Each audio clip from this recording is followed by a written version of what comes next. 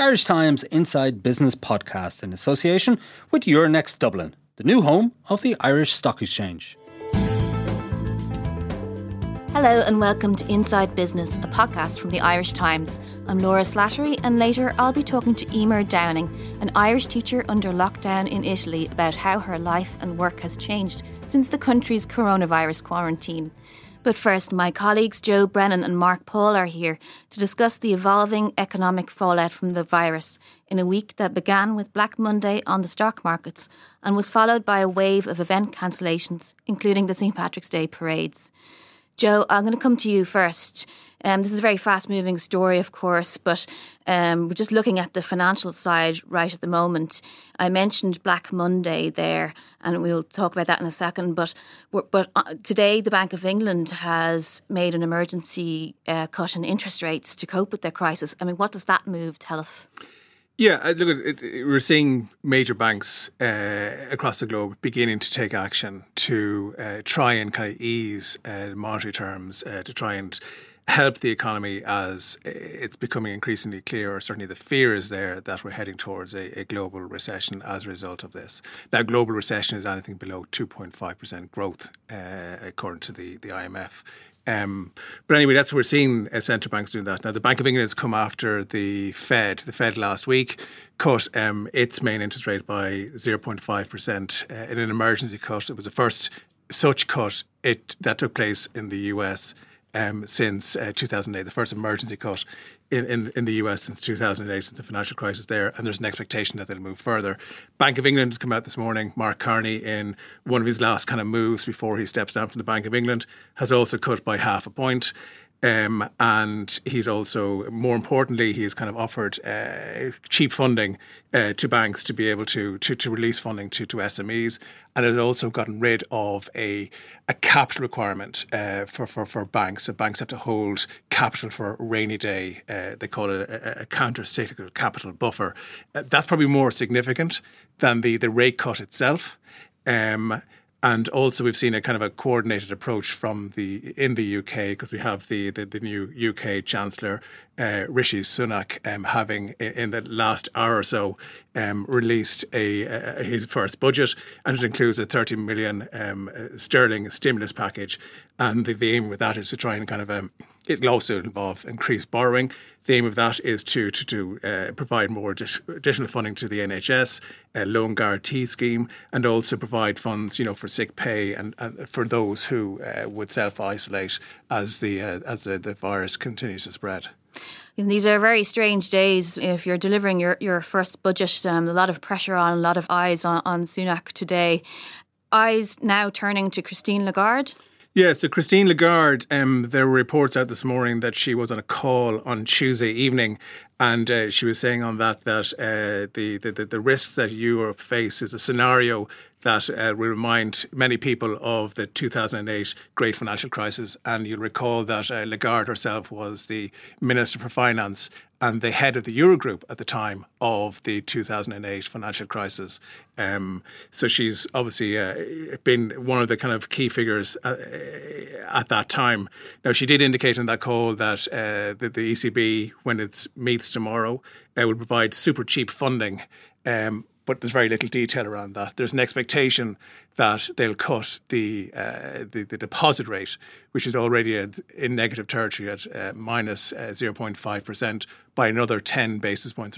The problem with that is that you have banks with money, with surplus liquidity in the ECB, basically being charged by the ECB to keep their money there, which is squeezing their own margins. Maybe this will give additional pressure to banks to lend out into the wider economy. The problem there is banks may be willing to lend, but if people are not spending, staying indoors, it could take a long time before the benefit of that could be actually felt. And we still, of course, don't actually know the extent of this crisis. This is still happening. Yeah, I mean, look, economists are only beginning to kind of get to try and work out what it may mean. They're trying to work out when this may peak. They're looking at what's happened in China, in South Korea, and they're trying to model off that. We're seeing in China the beginnings of a ramp up of manufacturing activity there, following the literal lockdown of huge swathes of that country. So that's only beginning to kind of come back. I think it's still 25% capacity in Wuhan in terms of the manufacturing that's going on. And that was the centre of the outbreak. Yeah.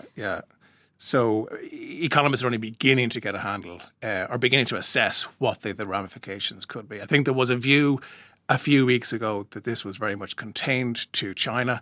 That's what we saw, huge drops in the Chinese stock market between the explosion of cases in January to the end of February, having very little effect on other stock markets. It's only since kind of like the 21st of February that we've seen a real fall off in global markets where it's actually spread to other countries. Italy, obviously, being the country outside of China that has seen the most significant numbers of people, and that has really spooked people. So tell us exactly, what happened on Monday. It was a very dramatic plunge of more than 7% on European markets. Italy was down more than that. Dublin was down about 6%. And Wall Street was, so volatile that it triggered the brake mechanism for 15 minutes, is it? I think that they suspended trading in order to cope with that 7% fall that they had there as soon as the markets opened. But why was Monday in particular so bad? Two things. There were a lot of headlines over the weekend about the contagion of COVID-19, and also we saw a huge drop, a 30% drop in the price of oil amid a spat or a price war between Russia and Saudi Arabia as they disagreed before the weekend on planned measures to cut production of oil. So both of those, the problem there is natural demand for oil has been falling quite dramatically as people's expectations for a slowdown of the economy is taking place. And then you have both sides now rushing to kind of flood the markets with cheap oil, tit for tat kind of activities between both sides. And sentiment hasn't exactly been brilliant since then, it has to be said.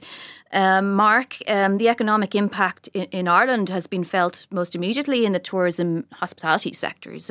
You wrote last Friday that you thought the St. Patrick's Day festival looked utterly doomed, and on a Monday the inevitable happened. So you think the government obviously made the right decision, or the only decision that they could make?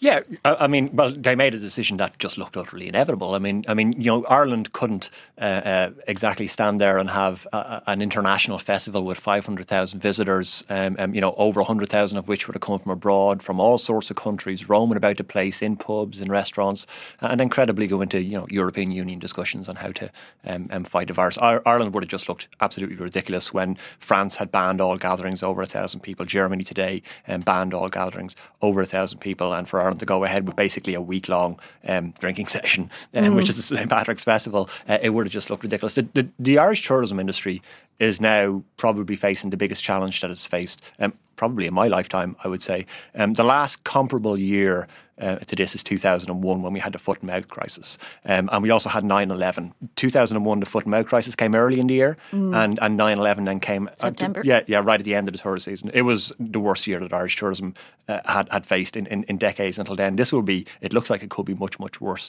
and the effects go much deeper. It affects the tourism industry in so many different ways and at so many different levels. Like if you break tourism, which isn't really an industry, it's sort of an activity economically, a collection of different industries. But if you break it down into its constituent parts and look at how COVID-19 affects it, people have to travel to get here. So the aviation industry, is going to be on its knees this year because of flight cancellations. And then you look at the impact within the country of different parts of the hospitality industry. So restaurants face particular difficulties because companies have cancelled all sorts of meetings and anything like that. Any sort of corporate entertainment has been culled. Now, most restaurants in city centres in Dublin, during the week especially, about 80% of their bookings are corporate bookings. And that's just going to fall away to nothing. You see a very, very well-known restaurant like One Pico in Dublin city centre on Tuesday evening closed completely because they had zero bookings.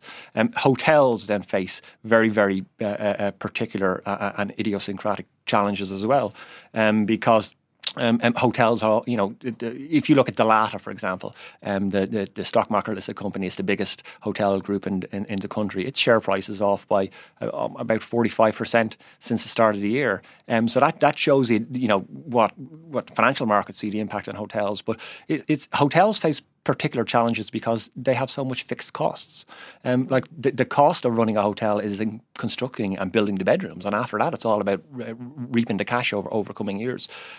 So hotels face enormous challenges. Then you have specifically in relation to the United States, we know that American tourists, once any sort of a crisis happens, American tourists climb back underneath their duvets and they never go anywhere. Yeah.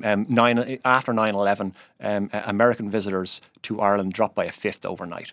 And that's a huge number. And American tourism had been lined up by the Irish tourism authorities this year to be the big replacer for Brexit. I mean, it was only 6 weeks ago on this podcast, Mark, that we had a conversation about the impact of Brexit on Irish tourism, and of course we noted then as well that America was hoped that there would be, I think, a 4% rise in visitors from North America, the US and Canada this year, and that's obviously not going to happen. No, now. and a lot depends on how the COVID-19 crisis unfolds in the United States itself. I mean there are a lot of questions being raised over the handling of it by the Trump administration. What if the United States at a proportional level turns into Italy over coming weeks or months, or it becomes even half that of that scale in the United States?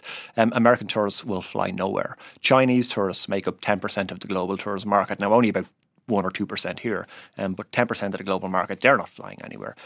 So there are difficulties for the tourism industry at all levels, and it just goes to show how economically elastic this industry is. Because you look at a restaurant like One Pico, right, and completely closing on a Tuesday evening because they had no bookings. As recently as maybe 4 or 5 or 6 weeks ago, the big debate in the restaurant industry in Dublin was, can we charge people deposits for no-shows? That goes to show how busy they were at that particular time, and now how quiet they are. It is the ultimate canary in the mine for hospitality and entertainment. It's the ultimate canary in the mine for economic activity. It is the most elastic industry we have, economically elastic industry, and it's facing, I would say, the biggest challenge it's ever faced in Ireland. So not just cancellations, but also future bookings just drying up.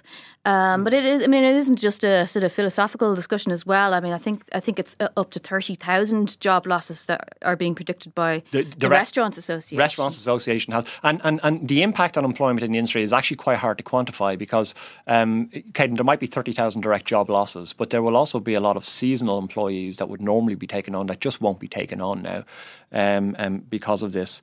There's also one other specific impact as well about the impact on corporate travel is that Fáilte Ireland and Tourism Ireland had targeted an awful in recent years. They targeted inbound business tourism for Ireland because Ireland's gotten quite expensive, right, for tourism. It's quite uncompetitive in a lot of ways. But business tourists spend on average 3 to 4 times what an average tourist spends. So Fáilte Ireland has been running all over the globe trying to get international conferences to come to Ireland this year.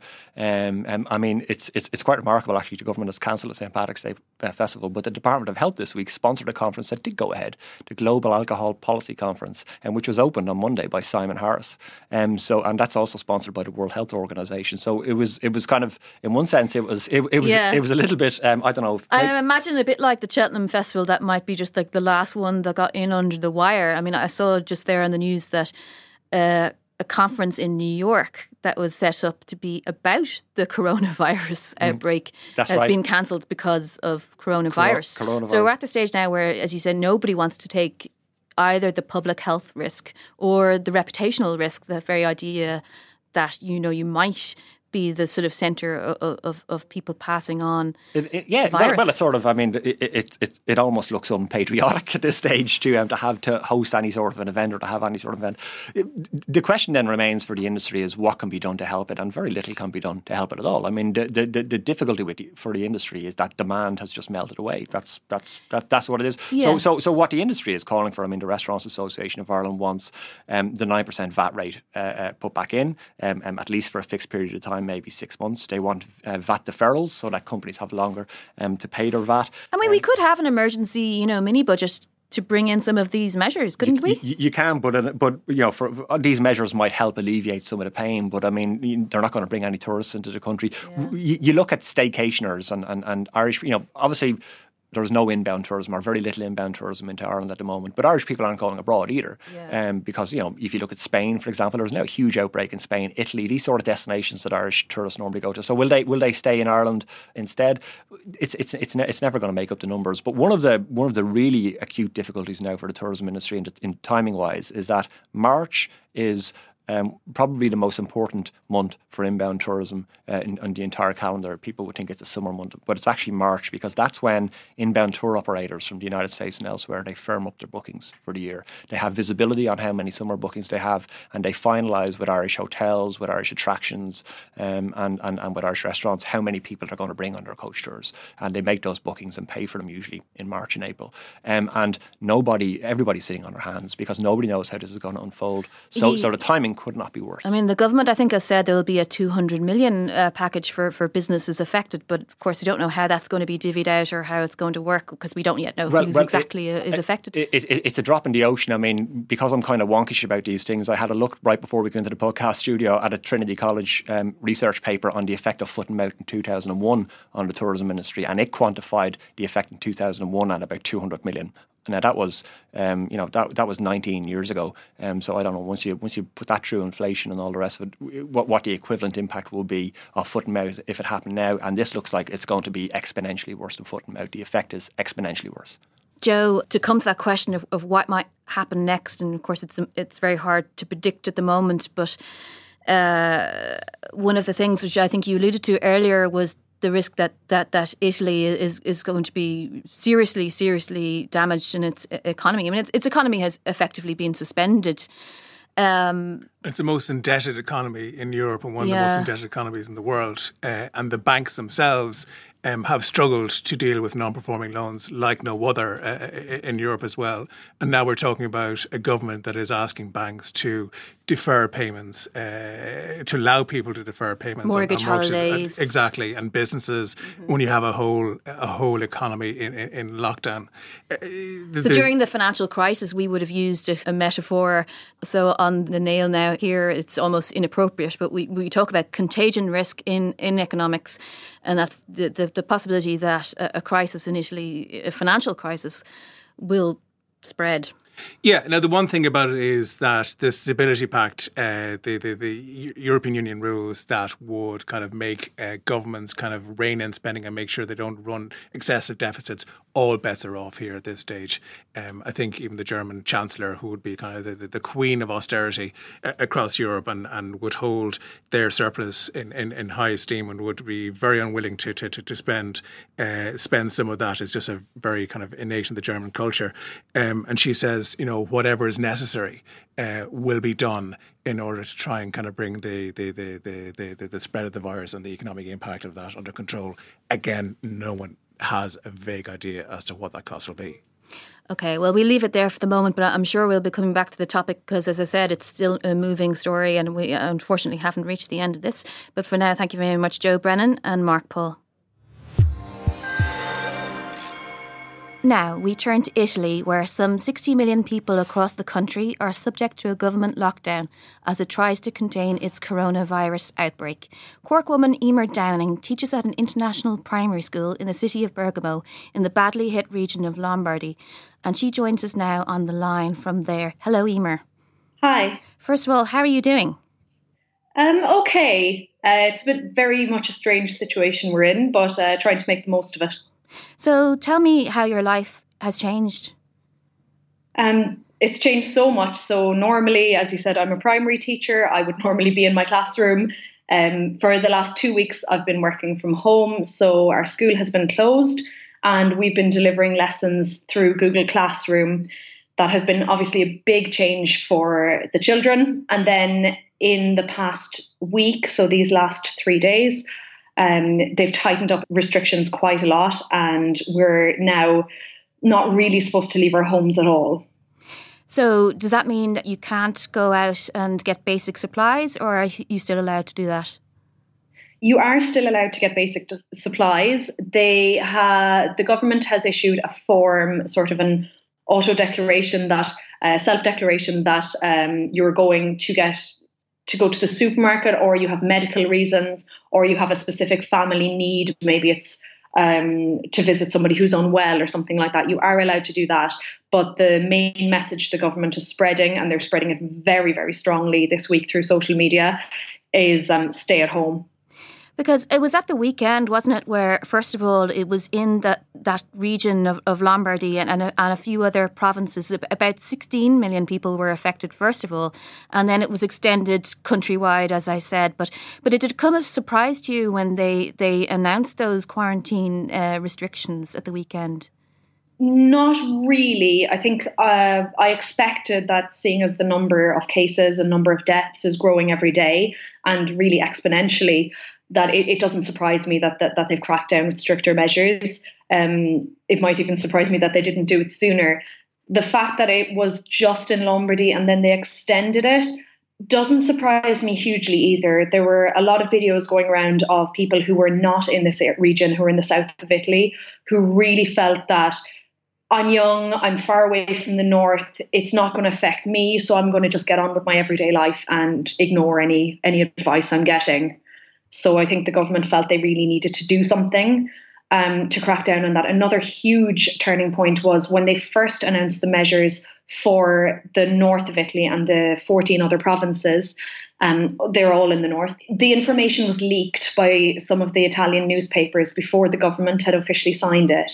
And people started to panic, and many, many people from the south of Italy started crowding on trains, running through the Milan Central Station, trying to get back to the south of Italy before these stronger restrictions came into place. So I think they were trying to prevent that sort of thing happening. So they felt if they made it countrywide, it might prevent people from doing silly things like this. And are people are they observing the new rules? Are they listening to police when they come along and tell them to go home? How do you feel they are complying? I don't know, because I haven't been out to see. So I don't know. I do know that we had a little debate amongst our school staff over what exactly it means for us if we're allowed to go for a run or go for a cycle. Obviously, for mental health reasons, you need to get out as well, and we weren't sure if we're allowed to or not. Two of my colleagues went for a run together, and they got about 2 minutes down the road and the police told them, turn around, go back home, we could fine you. Okay, yeah. Now, I don't know if this is because they were in a group of two. If they were individually running, would it have made a difference? But we're just not sure what exactly it means. Yeah, I mean, it's such a huge, dramatic change. I mean, what's the city like normally, before this crisis? It's maybe somewhere a lot of people, Irish people, have gone because Ryanair fly there. But how would you describe life in the city before this crisis? Yeah, absolutely. It's a bustling city. Normally, in winter there aren't as many tourists, but in the summer loads of people come. Like you say, Ryanair fly here, so it's quite often the stop-off place for people on the way to the likes of Lake Garda. And yeah, there are normally tons of tourists around. There's a beautiful medieval city in Bergamo, which lots and lots of tourists go to. And up there, it's mostly, there isn't a normal supermarket. It's mostly just tourist shops and things like that. So it is a very tourist-orientated region. So there's obviously a lot of people worried, as well as about their health, about their future livelihoods. Absolutely. I think I'm quite lucky that I can continue to work from home, but other people are not so lucky. Lots of people have been taking stances. So with bars and restaurants, they're still allowed, even with these stricter measures, to stay open from 6 a.m. until 6 p.m, which is kind of sending a contradictory message to what they're telling us to stay at home. But a lot of business owners have decided now to close their restaurants, close their bars, and just say, look, stay at home, we are closing until this crisis is over. Better safe than sorry kind of approach. Exactly, yeah. And you can imagine that's a really risky thing and a brave thing to do, because they don't have a livelihood without that, yeah. Because it is, I presume, very difficult to sort of measure a distance of 1 metre apart. I think that was one of the guidelines at first. But, it's very hard to adhere to that if you're in a social setting. Yeah. Last week I went to meet one of my colleagues in a cafe, and we got closer to look at the same computer, and then one of the ladies who was working there came over and said, sorry, I have to ask you to move apart. And we were saying, oh yeah, quite easy that you would forget it for a moment sometimes. So now tell me a little bit about more about teaching through Google Classroom. That's not something I'm familiar with. How does that work? And, how are the kids responding to that? Yeah, so like I said, it had been a big change for us in our class level. So I'm teaching the equivalent of third class. I'm teaching 8-year-olds.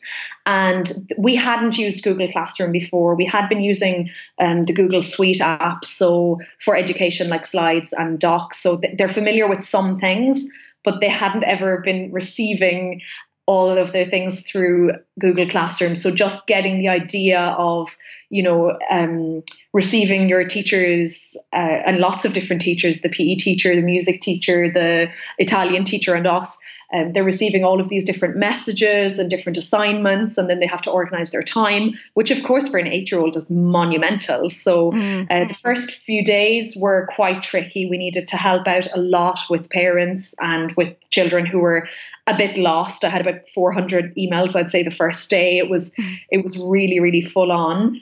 And we started on the second day doing Google Meets. So Google Meet is kind of like a Skype call for several people. So we have class meets twice a day, and that's definitely helping so that I can share my screen, I can explain the activities to the children, and also just for social contact more than anything. They get to see each other's faces, we get to have a little chat about what they're up to, and it's just nice for them. If you include that we had midterm before this crisis, they've been away from their friends now for 3.5 weeks. It's a long time. And are children of that age, are they anxious or maybe are they taking it in their stride perhaps even more than adults? I feel like the impression I'm getting is that they're not hugely anxious about this, but they're more affected by the fact that they can't see their friends and that they can't do the things they normally do. I think that to them is more immediate than the bigger picture and the fear that adults are feeling. You can imagine that that's what's affecting them and will continue to affect them. I mean, as it stands, the restrictions are due to run until April 3rd, I think. But is there confidence that they will be lifted at that point? How do people feel about how the outbreak is being handled now? I think the general feeling is take it as it comes and see how things go. The fact that it's gone on till April 3rd wasn't a surprise because they'd already made some comments about stopping football matches and things like that until that date. So we figured schools were going to follow with that. As for how the restrictions will continue or be lifted, we hope, we just have to wait and see. I mean, so much can change in another 3.5 weeks before that's over. So we really have to just see what happens. There's a kind of a real sense, I don't know if you've picked it up, that, what Italy is going through now is going to be repeated all around Europe. I'm just, I'm just wondering, are your relatives concerned about Ireland as well? Yeah, of course, naturally. I mean, it does seem to be following a similar pattern, and that's being said by the politicians. But I'm sure people can learn from things that have happened here in Italy and potentially make moves to put in restrictions before it gets that far. Yeah.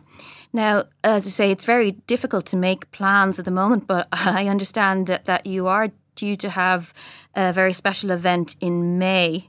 Can you tell us a little bit about that? Yeah, I'm supposed to be getting married in May, but we'll just wait and see now until the end of April before we start thinking about what's going to happen. We're hoping that everything will go ahead in May as always, as it should be, but we just have to wait and see. Okay, well, it's a very concerning time, and I really hope it all works out for you, Emer. But for now, thank you very much for joining us on this podcast. That's all for this week's Inside Business. My thanks again to Emer Downing, Joe Brennan and Mark Paul. This podcast was produced by Suzanne Brennan and our sound engineer was JJ Vernon. You can get the latest business news straight to your inbox by signing up to our Business Today email on irishtimes.com. You can also follow us on Twitter, Facebook and LinkedIn. We'll be back next Wednesday, but until then, thanks for listening.